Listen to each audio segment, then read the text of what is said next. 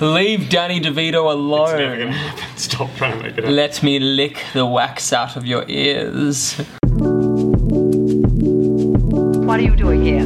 Why don't you take this bottle and go to bed? Another one like that. Freemasonry of cinephile.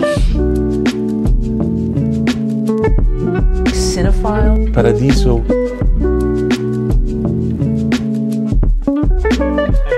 Can I start the episode? What? Shut up. Can I start the episode? Comment. Hello everybody, and welcome to our 12th and final episode for this season of Cinephile Paradiso. I'm with my mischievous Christmas elf, oh ho, David Charles Collins, and I am Quaid Kirshner. Tee-hee-hee, I'm the elf on the shelf. Don't touch me or Santa dies. Just kidding, touch me. Oh, how are you, David? I'm well, I'm getting in the spirit. How are you? Well, I love that you said that, because are you feeling the Christmas spirit now that we're in December? I mean, if you mean am I getting anxious about all the Christmas... No, I don't know. I don't know. Am I in the spirit? No. So even after watching these Christmas movies, you don't feel like you're in the spirit? Well, see, one of the Christmas movies, I think, was a very sort of nostalgic idea of what I thought Christmas used to be, or what I felt like I should feel like Christmas is. And the other one, after watching it again, I'll agree that it's a Christmas movie, but it felt like more of a New Year's movie. Interesting. Well, I guess we'll get into that later.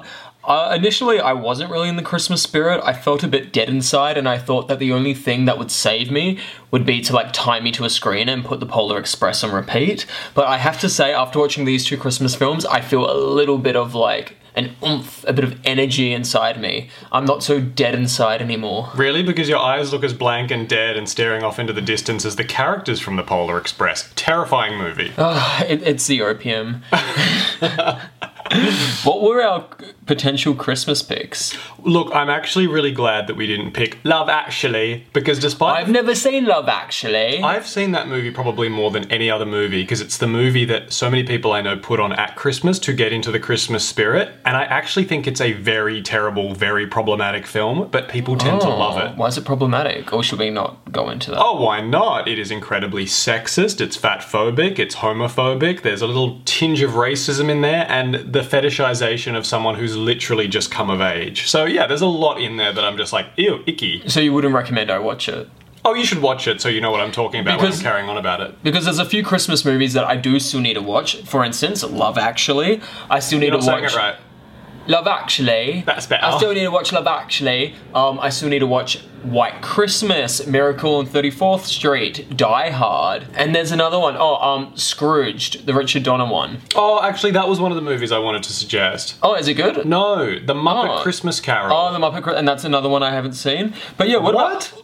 Yeah, I haven't seen it. And then what about other Christmas movies that we have seen that we could have picked? I was even thinking The Polar Express, because even though I don't know, it's got such a mixed response. To be honest, the movie's actually not that good, but I have to say, it does make you feel something afterwards, which is quite impressive for a movie that's not that good. I don't know, it kind of sticks with you, and I love that song in it. Do you know the song I'm talking about? The Polar Express reminds me of the song. Do you know the song I'm talking about? No, because do you know why? The song's called When Christmas Comes to Town. Okay, can you sing a few bars? I think of him when Christmas comes to town. Who are they singing about? Santa. Oh, why? Oh, wait, no, not when Christmas comes. When no, Santa sorry. That's, I think no.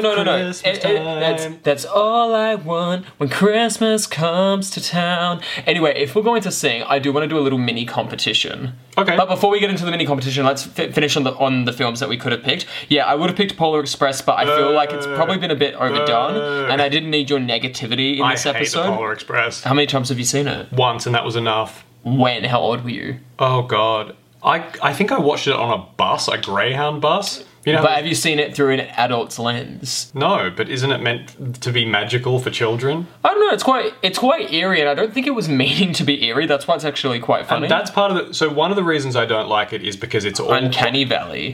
Uncanny Valley, the dead, corpse-like faces of the main characters, and the fact that the film is all climax without anything happening. The whole time, they're always going, whoa, about something, and it's sort of a bit like a song by The Who. It's all like, we're getting there, but it doesn't go anywhere.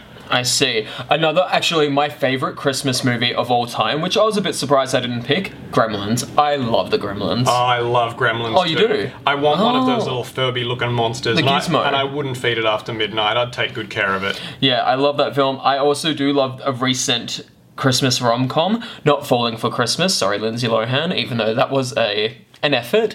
I love Happiest Season with Kristen Stewart. I haven't seen it. It makes me cry. And then also, of course, It's a Wonderful Life. Beautiful, beautiful film. It's a wonderful, wonderful No, life. not the techno song, but I do love that song also. You haven't seen It's a Wonderful Life, have you? No. Wow. I'm judging you. And then there was For one that or more. other things. Well, and then, yeah, okay, I think let's maybe... Oh, wait, before we go into it, let's do our little Christmas competition. Okay. So the competition is who can sing Mariah Carey's All I Want for Christmas the best. Okay, you go first. Not the whole song, just do like a line, a verse. I don't want a lot for Christmas. I won't even ask for snow. Something, Quaid looks great tonight. Something, mistletoe. Da da da da on my own. Okay, yeah, that's enough. Something, Queen of Christmas. Okay. All I want is you. She's a terrifying woman. Actually, we could have even done Krampus. I still haven't seen that. That's with Toni Collette. Krampus! Oh, Tony. Does she play Krampus? There's nothing she can't do. She's so talented. She can play a tree like Scarlett Johansson. She can. Okay. All I want for Christmas is you. That was me trying to sing. That was my attempt. Oh, please. That was beautiful. No, it and you're wasn't. going to get scouted for it. I don't even fucking... All the words have, like, left my mind. Quaid, you prepared this challenge. Why didn't you just have the lyrics open on your computer? I know. I mean, do you want me to get the lyrics on my computer? No, actually, what I'd like you to do, and this is more fun, and you're an Yeah. actor, and you went Yeah. to acting classes, so I'm sure you're good at this. Act like Mariah Carey. No, I want you to sing the song, Yeah. but I want you to ad-lib the lyrics. Okay, so make the song about the Gremlins movie plot, but sing it to all No, I don't have the brain capacity for this. No, I You can't say no. You need to yes I and. don't have it in me. Why don't you do it? Because you seem to be... You have the vision for it. Do not feed them after midnight. Oh no, they are getting wet. Now we have lots of gremlins. The one with lipstick is so sexy. Why don't you tell me, David, how do the gremlins look? Are they green or blue? Oh, all I want for Christmas is Gizmo. Oh, that was beautiful. Gizmo sounds like a sex toy. Gizmo? Yeah. Yeah, sort of like the rabbit, the pearl necklace. No, that's something else. Okay, let's just, you know what, we've done enough. I feel like our listeners will get sick of this. Let's go into our movies. Yes. Okay, so should we do your movie or my movie first? Hey. Okay, so we'll do your movie first. David, what are we talking about? What's the movie you picked? The movie that I picked, that you definitely helped me with, but the first time I saw this movie was with you. That's correct. Tokyo Godfathers. Woo! Tokyo Godfathers is a 2003 Japanese animated tragicomedy. That's a new term I learned. Same. Yeah. Love it. It's also an adventure film. It's written and directed by Satoshi Kon. The film is the third film that Kon directed. But unlike the previous ones, this is the first time he has live action actors in it, as well as voice actors, even though they're all doing voice acting. But I didn't realize. Yeah, I get what you're saying, yeah. One Christmas Eve, after watching a children's performance of the nativity scene, three houseless people, a middle-aged alcoholic man named Jin, a transgender woman named Hannah, and a teenager runaway girl named Miyuki discover an abandoned newborn while looking through garbage for presents. Deposited with the unnamed baby is a note asking the unknown finder to take care of her, along with a key and a bag containing clues to the parent's identity. The trio set out to find the baby's parents. The baby they decide to name Kyoko by Hannah, based on the Japanese translation of Silent Night, which literally means pure child in the Japanese, and that's because they had been watching children earlier that evening singing Silent Night, so that's nice. The film follows the three through their misadventures. These excursions reveal serendipities which explore their individual pasts, showing how they became homeless, humanizing what could have easily been a caricature of people who have found themselves in a tough situation. The film ends abruptly, but with optimism tied into a dry realism of the three situation. So did you write that, or did you get that off the internet? The first bit I got from Wikipedia, and then I wrote the rest of it. Oh, okay. I wanted to make sure that I got the facts like when the movie was made, who the movie was made by, all of those things. So for our listeners that don't know, Satoshi Kon unfortunately passed away quite early on in his life and career. He also directed Perfect Blue, which we still haven't seen, which I've been meaning to watch. He also directed Millennium Actress and Paprika, which Christopher Nolan's Inception takes a lot of inspiration from. Which I don't think there's anything wrong with people taking inspiration from. No, not at all. Especially considering this movie, he openly admits, is inspired by Three Godfathers from 1948, which is an American movie.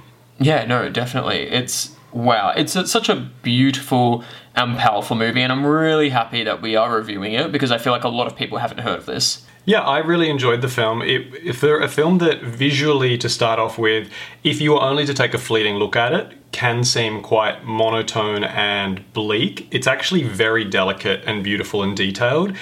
And it keeps you the entire way. There's always a little bit more information, another hook. It's a fascinating, interesting film. I would recommend it to anyone. 100%. And also what I find really interesting is that this film, it never takes a breath. It's very fast-paced and it's very plot-driven, but it actually doesn't hinder the characterization in this film at all. If anything, you see how each one of these characters reacts and rises to the challenges ahead, which reflects their journey. Quaid, it's interesting you should say that. While rewatching this film, it actually surprised me that it only goes for an hour and a half because so much shit happens. In remembering this film, it seemed like it went for hours, if only for the fact that you do have that exploration into each character that really fleshes them out and humanizes them and grounds them.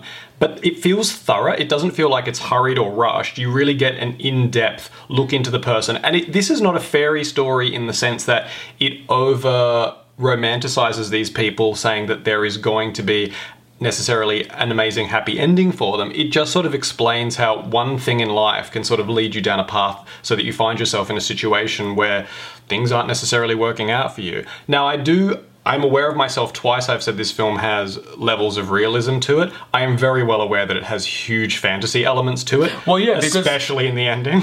Well, yeah, the film, it's a big theme I take from this is it's about coincidence. Oh, I would prefer serendipity. Okay, well, we can go. Oh, you know what? Maybe coincidence. Because some pretty horrible things happen because of it, so I'm not sure. Well, there's a lot of coincidental events that happen in the film. So, for instance... the whole thing is coincidence. Sorry, exactly. So, when they find the baby that they call Kyoko, and there's the keys, they open a locker from those keys at the nearest train station, and then in that locker is a bag, and in that bag is a card that's the card of this nightclub.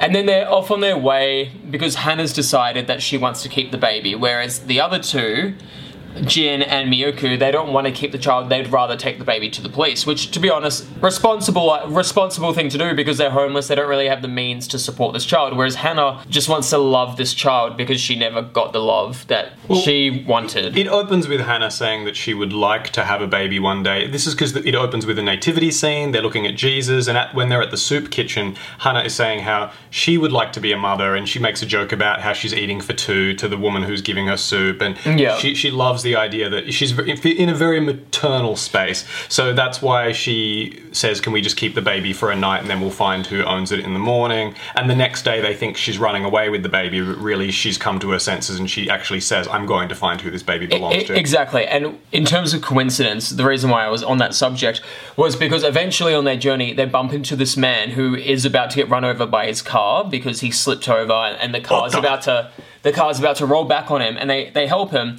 And then they find out in the car journey, because he offers to give them a lift, they find out that his future son-in-law is actually the owner of the nightclub that card represents, that card states. Absolutely, which also is an individual who Jin borrowed a heap of money from in his past, ended up gambling away, which also contributed to him ending up on the street. Now, Quaid, before we go any further, only because you're explaining certain plot points, I might mention my interesting facts just because it ties into what you're talking about. Yeah, of course. So the first thing you mentioned was them finding the locker key. Yeah. The number 1225, the date of Christmas, hence this being a Christmas film, appears throughout the film. The number on the key ring, the cab fare, 12,250 yen, a stopped alarm clock, the address in the newspaper ad, and the cab license plate.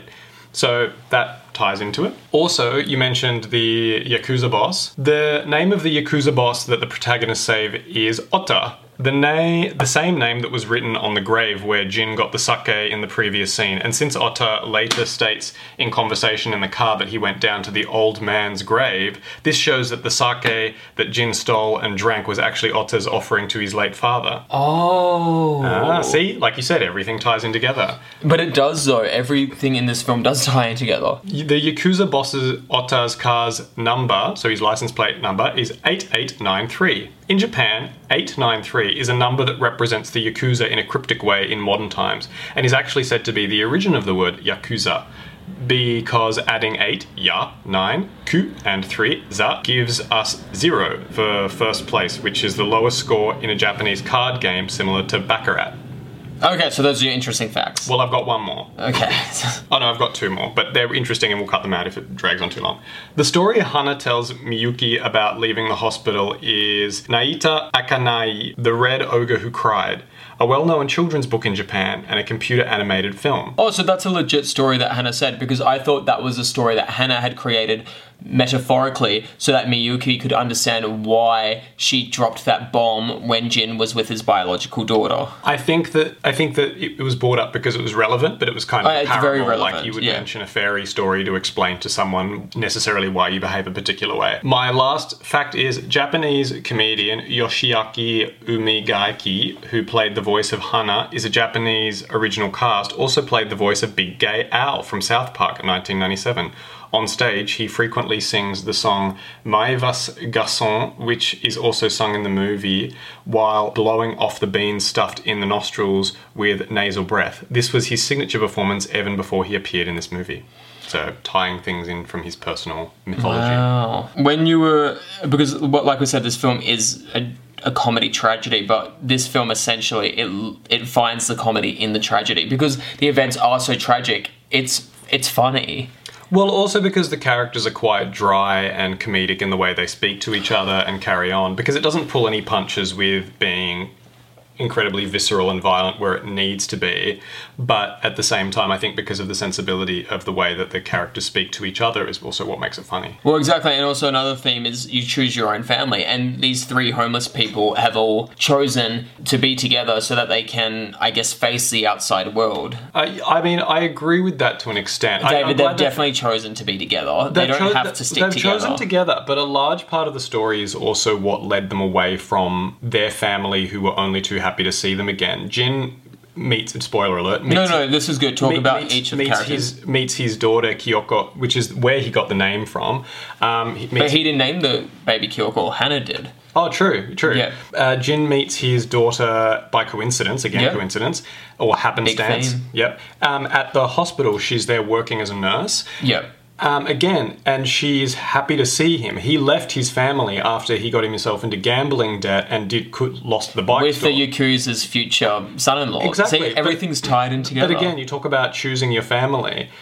There was a point where he rejected his family, and the family member he meets in this film embraces him again. Hana goes back... I don't think he rejected his family per se. I think he thought... He rejected himself. He thought he was not good enough for the family, and he felt like a failure, and he felt that they were better off without him. I don't think he was actually being like, I don't want to see you guys again. It was I don't mean his it own in the shit. motive sense, but he ejected himself then from that situation. And then that's why Hannah gets angry at him at the hospital, because Jin had lied to Hannah and Miyuki saying that his wife and daughter had passed away. Yeah. Also, yeah, exactly. And all of the reason Hana said as why this was problematic is, you decided to use this story, you killed off your daughter and your wife to gain sympathy. It is true. It doesn't pull any punches. It doesn't try and make, poor bugger me. It literally says, it's like, you know what, you did dirty on us by lying to us. You didn't tell us the full story. And that's when Hannah then tells Miyuki the story of what's the story called? The Red Ogre. The Red Ogre, yeah. Also, Hannah, in her own way, talks about her family. Talk about her past, go. So she used to work at a nightclub that had,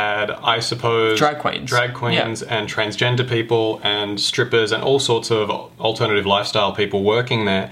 And she used to work there as a singer. Yeah. And one night she was being... harassed. Yeah, harassed by a patron, so she lashed out and Beats the shit out of him. beats the shit out of him, Which I love. But then after that, she's so ashamed and feels like she's let down everyone there because she literally calls like the owner of the place mother, the house mother. Yeah. And when she shows up there again because they need shelter for the baby, she's so upset, saying, "Please, mother, I'm so sorry. You probably never want to see me again." She's like, "Of course I want to see you. What are you doing?" That scene was so funny because the mother can see that Hannah's about to cry, and the mother's freaking out, being like, "Oh, what are you doing? I hate it when you cry because you look so scary when you cry." And that's like a common, funny, not funny thing, but it's a common Trope? Yeah, it's a common trope, a common situation where whenever Hannah's about to cry, all the other characters are always like, "Fuck, you're so ugly when you cry," and it's so funny. So we have another situation where, because of the perception Hannah had of how she was going to be received for her actions, much like Jin, she left her family, who were only too relieved to see her back. And that's the same as Miyuki.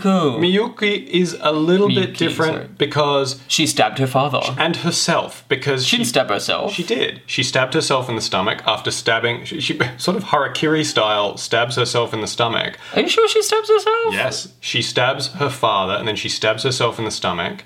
So in the past, she stabbed her father because she had assumed that her father had done something to her cat. Which he hadn't. Which she hadn't. The cat just went missing. The cat's name is Angel, which was cute. Yeah. David's looking at me with like fiery eyes because he hates cats. And See, he has this is the such a thing. thing I knew against you would cats. say this. This is the thing. I don't hate cats. You do, David. No, I you don't. always give me these weird facts about them, about how they're poisonous. There's, like, Toxoplasmosis, which it has you. I don't hate cats. I'm happy that cats exist. I like animals. I want them to live happy, healthy lives. well, yes.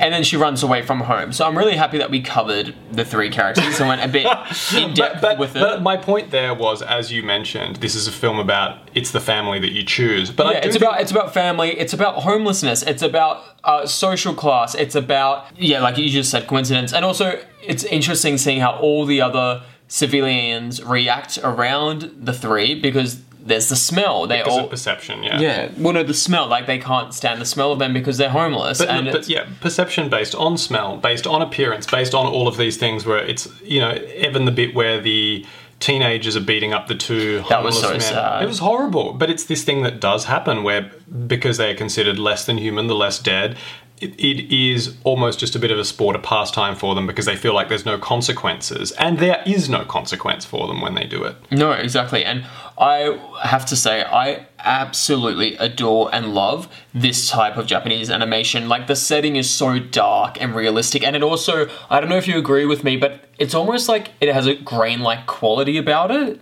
It's quite grainy. And what I don't really like particularly about new Japanese animation that comes out, either it being TV or film, I find the animation now a bit too clean and crisp to the fact that, a bit too clean and sharp to the point where it actually feels quite inorganic and fake. I actually don't like it. So I guess this is a very, I'm in the minority here when I say this.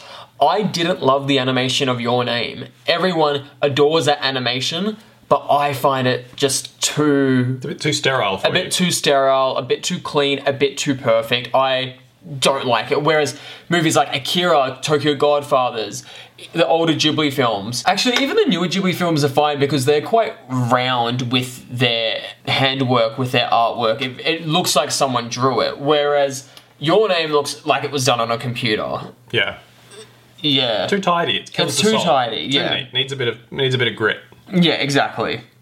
And there is a scene that we do need to talk about. Sure. When Hannah is yelling at Jin in the hospital. Yeah. Those animators need to be applauded because her facial expressions when she was yelling at him, the way that they changed so quickly and how big they were, like, oh my god, how the animators just drew her facial expressions throughout that scene was so engaging and it was so fun. It was almost as if she was yelling into a fisheye lens, and as she got closer, it distorted the face. Yes, that was the best way of describing it, David. Incredibly sophisticated. There are so many moments that they're beautiful in how mundane and everyday they are, but animated in such a gorgeous way. The moments where there are twice where car headlights shine on the characters and they've been running for some reason, and you see the sweat drops on their face, and just the way it illuminates with that vibrancy as if a light's just been suddenly shone on your face. Such a simple action. but it's captured so beautifully is something that this sort of animation can do that I feel like is not captured in other mediums. Yeah, definitely. It's such a special movie, and I'm quite ashamed that it took me such a long time to watch this, because we only saw it for the first time. Was it 2 years ago, or was it a year ago? It was 2 years ago. 2 years ago, and I've always been meaning to see it, because I always saw the cover everywhere, in video shops, on the internet. Thankfully, it's quite a popular movie, which is nice because it's a good film. So it's nice to know that it's accessible. I recommend to all of our listeners, if you have an hour and a half, which everyone does, watch this film. It's really beautiful. It's really touching. If you need a nice movie for Christmas to cuddle up with someone and have on, and maybe have a glass of wine, this is also the perfect film for that because it's very sweet. It's very touching. It'll move you. It's not too emotionally taxing, though. It's one of my favourite Christmas films. I know that the theme of this film is at Christmas, and I know that the background is the Christmas setting, much like Die Hard and Batman Returns. But isn't that life? And Gremlins in a way, but like, Gremlins actually feels like a Christmas movie, even though... But isn't that life? Like, who really gets to stop over Christmas and make the whole thing about quote-unquote Christmas? And also, Exactly. like you said, all the themes you mentioned before about family, yada, yada, yada. Homelessness. Well, you know, Actually, yeah, true. A Christmas Carol which is kind of a ghost story, really, but that is. references, you know, class divides and things like that. So I think that this is incredibly relevant and a very good pick. And that's not me patting myself on my back because again, We both picked it, yeah. Both picked it, yeah. No, I'm so happy I own a copy of this because I adore it, and I really want to see Perfect Blue and Millennium Actress. I know you mentioned the hospital scene, but do you have a favourite scene? God, I mean, just all the scenes are so beautiful. Even when they're sitting in the cafe and, well, not the cafe, it would be like their version of 7-Eleven. And the owner went up to them and said, "Hey guys, you've been in these seats long enough. Can you please leave so other patrons can sit here?" And then Hannah and Jin say, "Hey, there's like no customers here." And then all of a sudden they leave and then an ambulance crashes into the 7-Eleven and how all the glass shatters and the bricks fall down. Again, coincidence. Such a coincidence that they got out of there just before that crash happened. No, beautiful. I agree with you. That scene really stuck out for me. Oh, and even the last scene when Hannah is jumping and grabs hold of Kyoko after... I mean, we should probably talk about that plot element. They eventually think that they have found Kyoko's real mother, but then they find out as the mother is running away with the baby that, oh shit, that's not the mother. I'm not going to go into detail about how they find out because we should leave that to the listeners to watch and see themselves. But actually, and that's what I want to talk about. What I really do love about this film is, these characters, they have an objective. The objective is very clear and they chase that objective. So that last scene, their objective was to save this child and they do everything in their power to make that happen. That car chase scene was so epic. Well, actually, no, not car chase, truck chase scene. And then, with the bicycle? Yeah, and the bicycle. It's actually such a good movie. It has everything. It has action. It has, not sex, but it alludes to... Not necessarily, and I don't think it needs to. Not that it needs to. I mean, intimacy, I should say. There's Before you intimacy. move on too much, can I just say something quickly? Yeah. One of my favourite peripheral characters was the taxi driver. He was so funny. Anyway, carry on. He was so funny because this taxi driver just gets dragged into all this shit that he has absolutely nothing to do with. It's just such a... Yeah, it's just the comedy, the action. It really... It has everything. It really does. And even has the runtime. Like, the runtime is an hour and a half, and it's just... It's a perfect film, in my opinion. It's really fucking good. I would have to agree with you. It goes to show that things don't need to be a 4-hour epic for it to have everything that you need in a movie and for it to still emotionally move you. It's so emotionally moving. The bit at the end... Yeah, when she jumps and saves the baby, and then it's all slow-mo, and then the sun shines on her, and then that's when kind of a magic realism comes into it. Can I say something? The first time I watched this film, that part...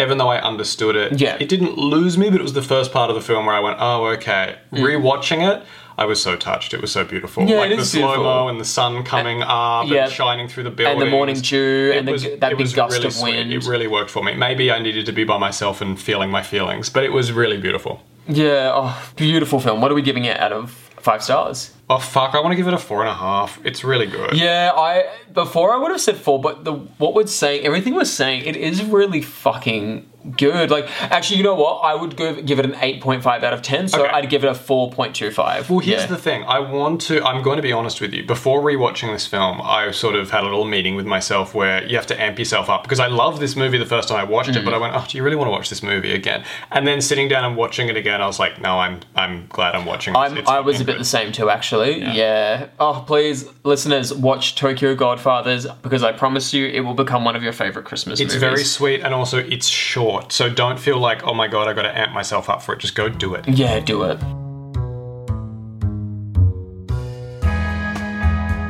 I have an apology to make as well before we go any further. We have a corrections corner. There's something that I said last week that was misinformation, and I apologise. We will make mistakes, and it's never my intention to say something that is untruthful or false news. Quaid, I have to apologise. Not to you, but to your boyfriend.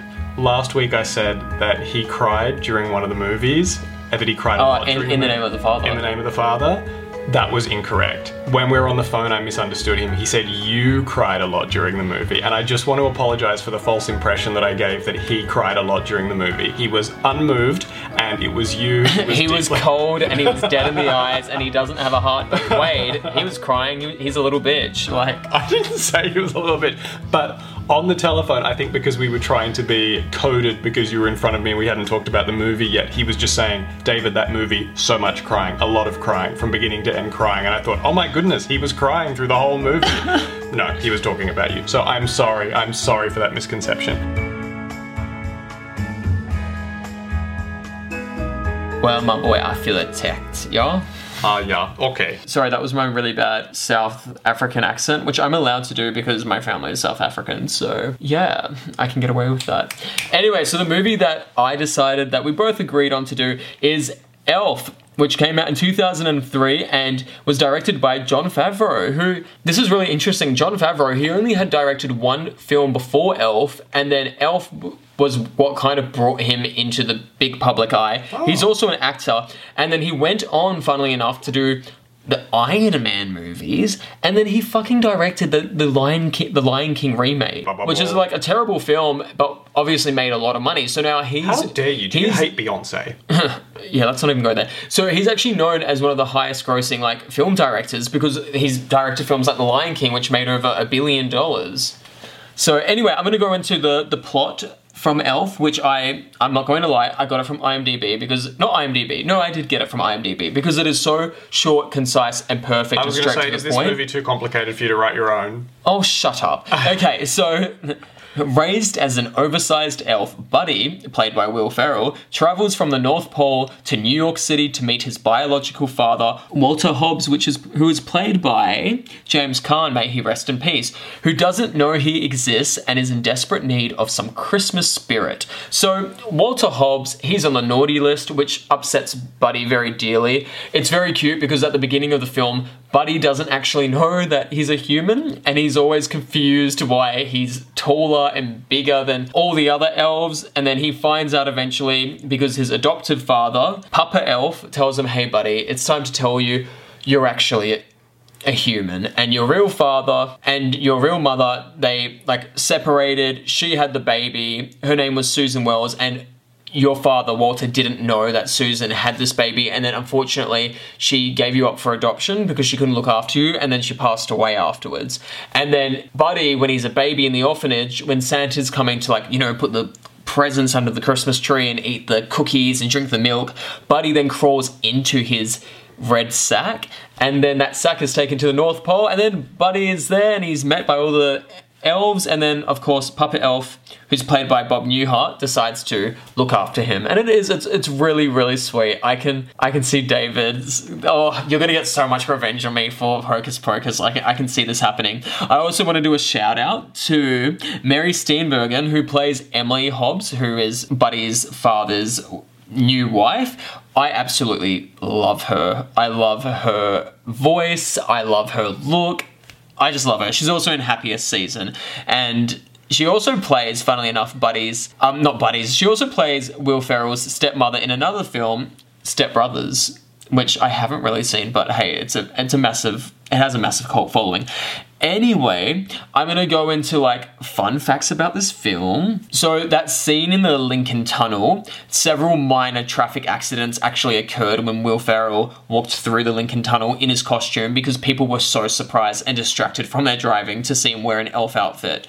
I have to say that's really irresponsible of the crew of this film because I feel like they should have like sealed off that tunnel. But anyway, Will Ferrell turned down $29 million to be in a sequel in late 2014. And I wonder why. And oh, stop it. And he said on Andy Cohen on Watch What Happens Live Back in 2013, absolutely not. I just think it would look slightly pathetic if I tried to squeeze back in the elf tights. Buddy the middle-aged elf. He reiterated his position in 2017 in an interview with IGN. There's a scene where Buddy, he's eating different candies and pastries with the spaghetti noodles, and that had to be shot twice because Will Ferrell actually vomited the first time. And then this fact I really do like. The design for Santa's workshop, as well as all the elf uniforms, come from Rudolph the Red-Nosed Reindeer, the TV special from 1964. The elf uniforms completely mirror the ones from the television special, and most of the animals in the North Pole are designed to look like the same form of stop-motion animation used in Rudolph. So, yeah, I absolutely adore this film because... Really? Because, yeah, I do, because... You know what? Comedy isn't even my favorite genre, and I'm not a big fan of Will Ferrell. That must be why you like this movie. Well, I'm just, I'm really boring because I don't like comedy films. But also, I'm not a big fan of Will Ferrell. I don't really watch Anchorman or Step Brothers or shit like that. But I have to say, I have such vivid memories of watching this film with my mum and just seeing my mum laugh so much, and that just like makes me feel so warm inside knowing that this movie brought my mum so much joy. And every year for Christmas we would always watch it as a family, and I have to say it is a very, very good film. It's very moving. It's very much has like a little bit of the hero's journey. You have like Buddy who finds out at the beginning, hey, I'm not an elf, I'm a human. I now need to go and find my biological father in New York City. And then his father obviously is coming to terms with the fact that he has this son that he never knew about that thinks he's an elf. And then in the end, he does find out, actually, no, Buddy wasn't lying. He's not delusional. He is an elf. And it's very much a fish out of water comedy because you have this full-grown man who's an elf and he's just in New York City, and I don't know, it's very funny. If you're going to tell me that you did not laugh once, then you are full of shit. That escalator scene, I love that scene because that's the scene that my mum will laugh the hardest in, when he like practically doesn't know what to do when he gets to the escalator and he does the splits. Oh, it's really funny. Okay, I know that David has a lot to say. He's all revved up. He's ready to destroy me, and he's ready to get his revenge for Hocus Pocus. So why don't we start with your negatives so that we can end this episode on a light note. Why do you hate this film? Because you look like you fucking hate it. Go ahead. Wait, you're just assuming so much, and it makes me wonder why you're already on the back foot. Quaid, I feel like you picked this movie to get a rise out of me. Yeah, well, and did I? Merry Christmas, you got your wish. Oh my god, but it's not even a bad movie. Quaid, this movie was fine. I was just a little surprised because I thought it was going to be funny. You didn't laugh once. This movie was comfortable. It was like having a beer. Just one beer because it's not that exciting, and then a Big Mac. It's crap, but you know what to expect. Christmas is fun. There's no place like New York. Will Ferrell is goofy. Zooey Deschanel is quirky and can sing. Come on, it was cool that Zooey Deschanel was in this, because you wouldn't expect her to be in a movie like this. You wouldn't expect her to be the female, quirky girl love interest who's cynical but can sing. Also, by the way, she works as a Christmas elf, and she can live in an apartment by herself in New York. I wish I had that. They had turned off the water because she wasn't paying her bills, so she had to use the shower in the shops. I can see why. The story was dull and predictable. None of the characters were fleshed out enough to be invested in their journey, and it wasn't laugh-out-loud comedy, so I'm not really sure what the point was. Oh, here we go. You had this already. You're so happy that you hate this film. It looked expensive and out of the box like a long Saturday Night Live sketch. I wanted to like the quirky animations, but I was just a little bit confused by the Confederate snowman, and I didn't really understand where it fit in, so thank you for explaining that it was a reference to a animated series. Yeah, and look, to be honest, my one main issue with the film is I don't like how when they're referencing the trolls in the film, you see like a CGI troll, but then you have these claymation animals. I was like, just use claymation for the whole thing. That's a good criticism I hadn't even thought of, but it's another criticism. Oh, whatever, David. Anyway, yes, continue on your rant. No, okay, here's a positive. The cast was amazing. They worked miracles with what they were given. But I thought the characters weren't fleshed out. Exactly. They worked miracles with absolutely nothing. I thought the characters were actually very fleshed out. No, this movie's good. It's a perfect mindless day-drunk Christmas film. I don't know if I agree with that, because even like critically, this movie it's regarded as one of the better Christmas films. Oh, is it? Yeah. So lots of people liked it. Yes. Like lots of people voted for the Nazis. People can't be trusted, Quaid. Not the like actual film critics that study this shit. Okay, all right. I don't hate that this film exists, it's just not for me. This movie was too boring for me to hate it. 2 stars. Okay, you know what? You just want to hate on this because I hated on your precious little Hocus Pocus.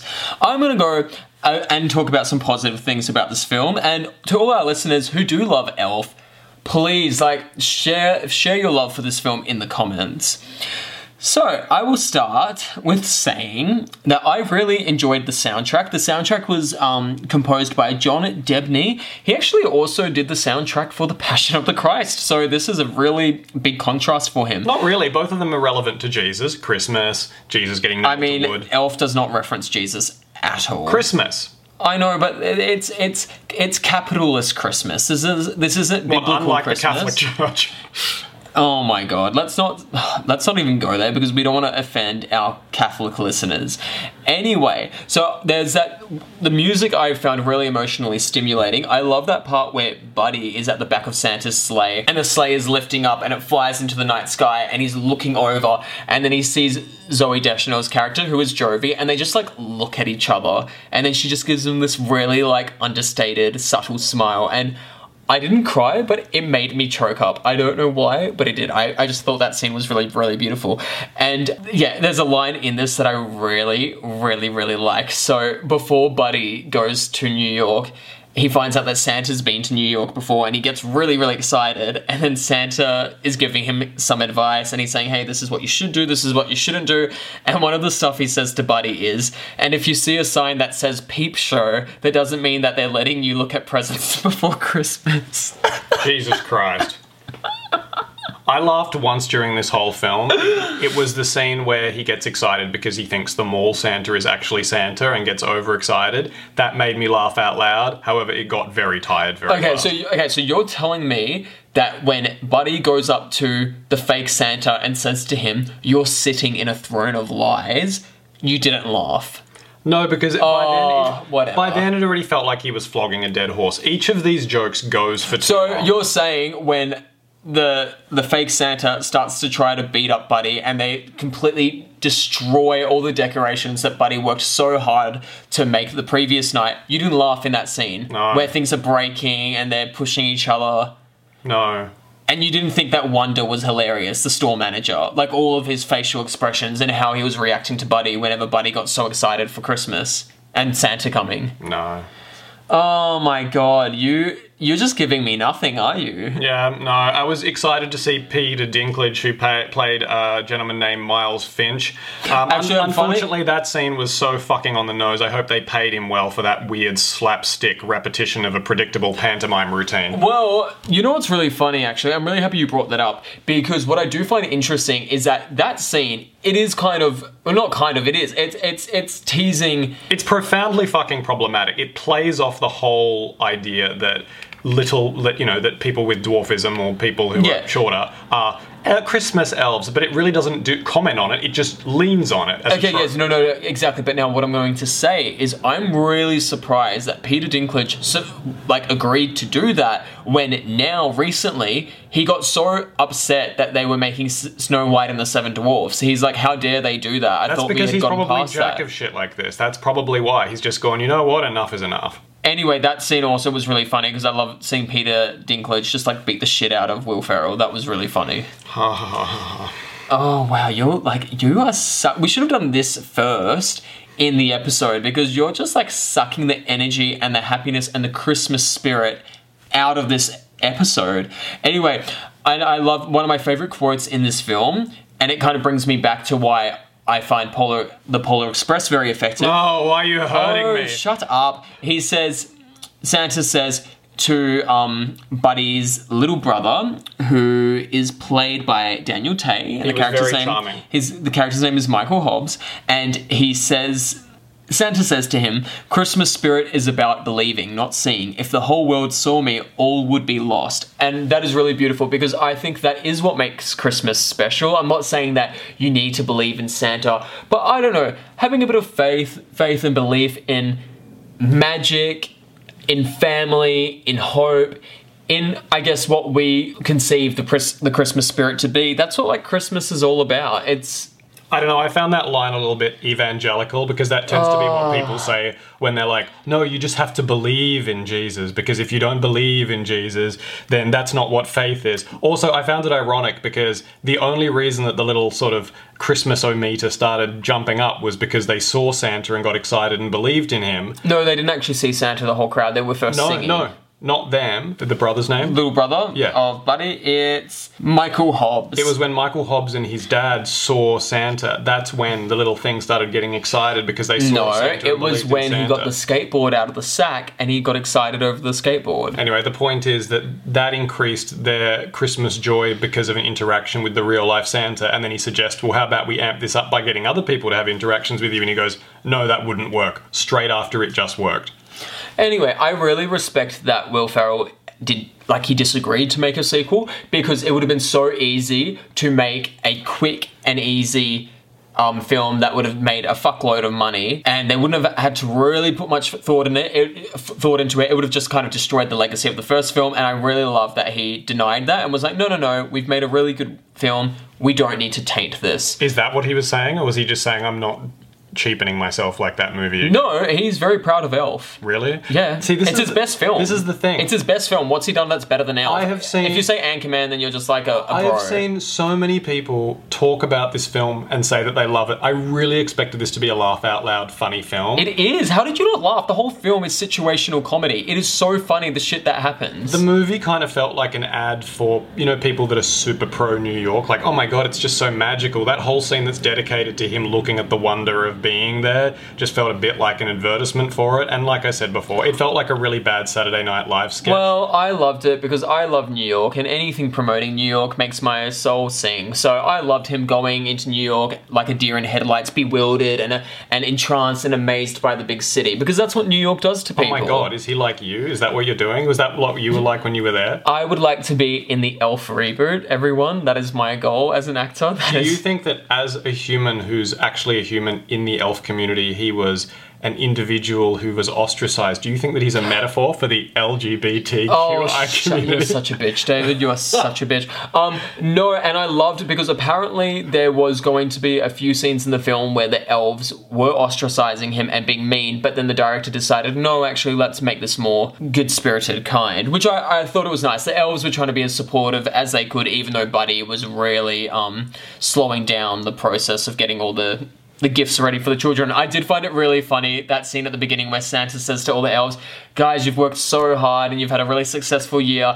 Now let's work again for the next year. And all the elves are like overexcited, because it made me think of, like, in a real work sense, if your boss came in and said, hey guys, I know you've worked really hard this year, you've done so much work, great job, okay, let's do it all again now. And then all the workers are like, fuck yeah! Like, it was just like, it was funny. I find the movie really, really funny. It's like a propaganda ad for capitalism. I imagine people who work in the Target sweatshops watching this going, I feel the same. We are not allowed to take Christmas off. Yeah, well, the only scene that I do find, I guess, not too funny, but it is still funny, is when Buddy's father sends him down to the mail room and he gets really drunk with the... what do you call someone that's just come out of prison? He's on work release from prison. Yeah, work release.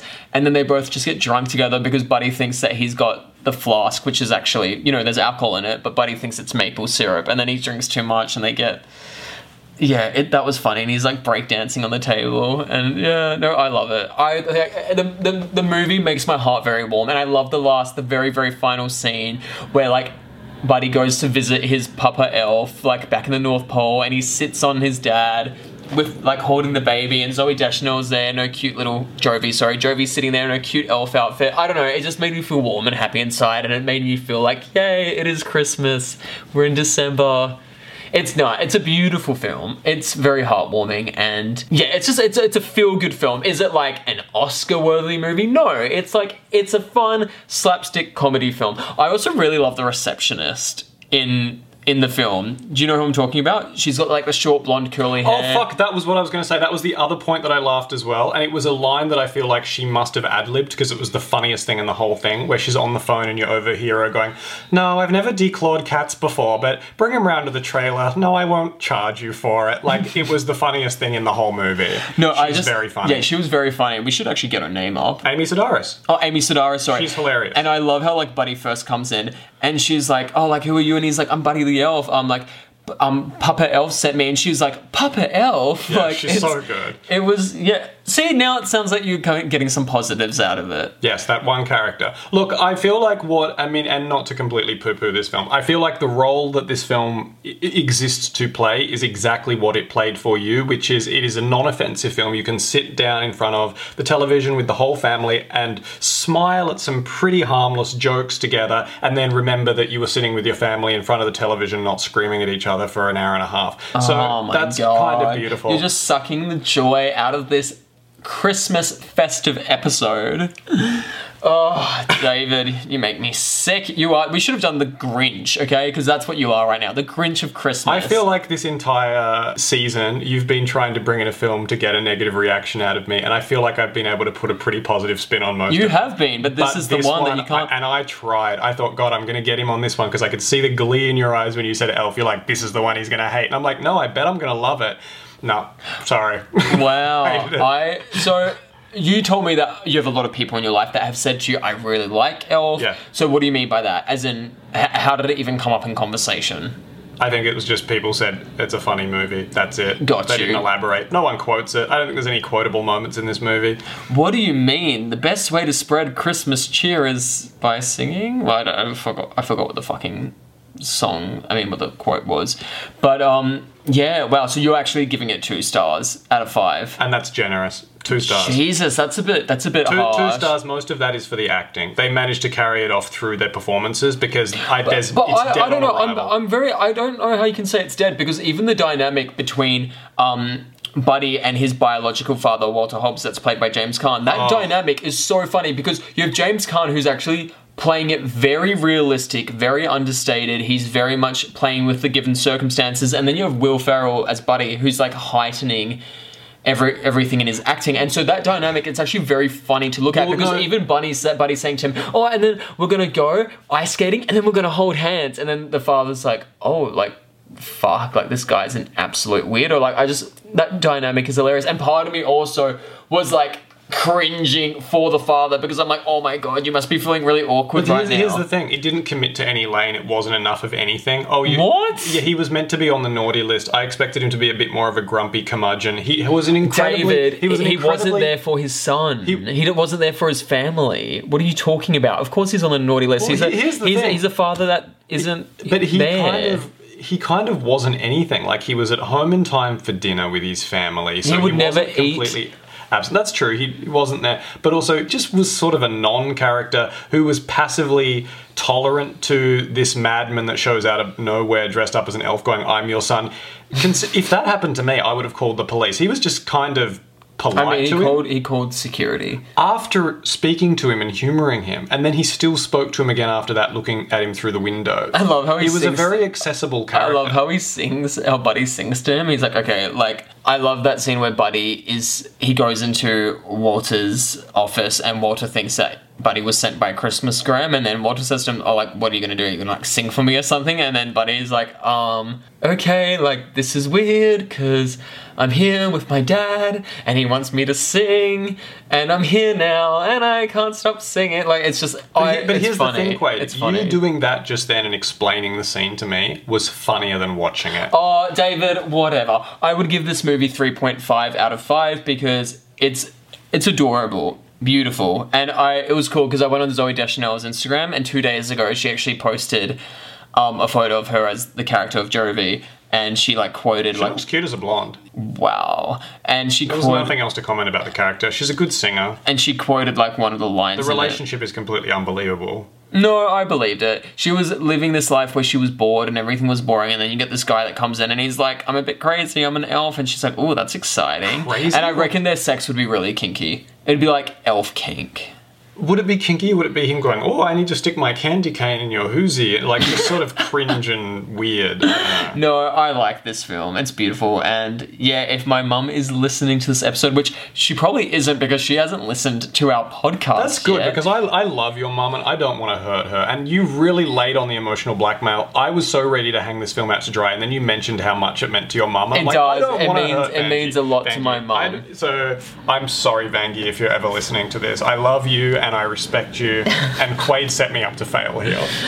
Anyway, we should go to our next segment. So this is actually our final episode for our first season of Cinephile Parody. So we are coming back. Yeah, don't worry, This we're isn't coming the end. back. This is not the end. We want to thank all our listeners who have listened since episode 1. This has been such a cool, fun, and exciting journey. Thank you to everyone who's reached out, especially the people that we wouldn't have necessarily assumed would be listening. It means the world to us that you're there, that you care, that you have opinions based on the films. Thank you for bearing with us on all our sound and technical issues. When we come back, I'm going to have ironed those out. Yeah, hopefully we want to we're going to amp up the budget. We're going to do something. We don't want to torture your eardrums too much. We're going to be gone until next year, but keep an eye out because I'm going to scatter a few little Christmas presents, maybe some little bloopers, maybe some best of, and maybe some secret little mini episodes between now and then. So subscribe if you haven't already to this podcast so you get notified when it pops up. And if not, keep an eye on our Instagram and on our Spotify or whatever you listen to podcasts on to see if we give you some company over the holiday period. Yeah, and also watch out for the Instagram because I'll be posting a few things after we're done with the season. I'll be promoting hard copies and how we should still be supporting the hard copy business of film. Absolutely, but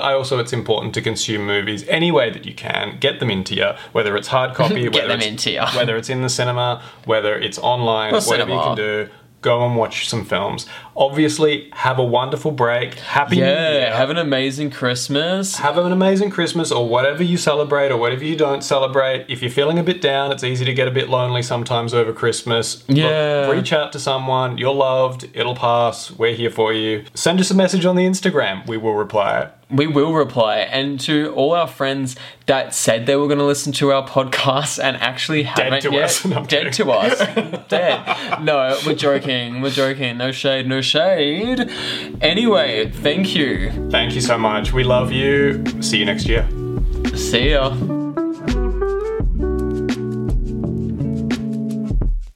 Cinephile Paradiso is recorded on the land of the Gadigal people of the Eora Nation. We wish to acknowledge the traditional custodians of the land and pay respects to their elders, past, present, and emerging. Always was, always will be, Aboriginal land.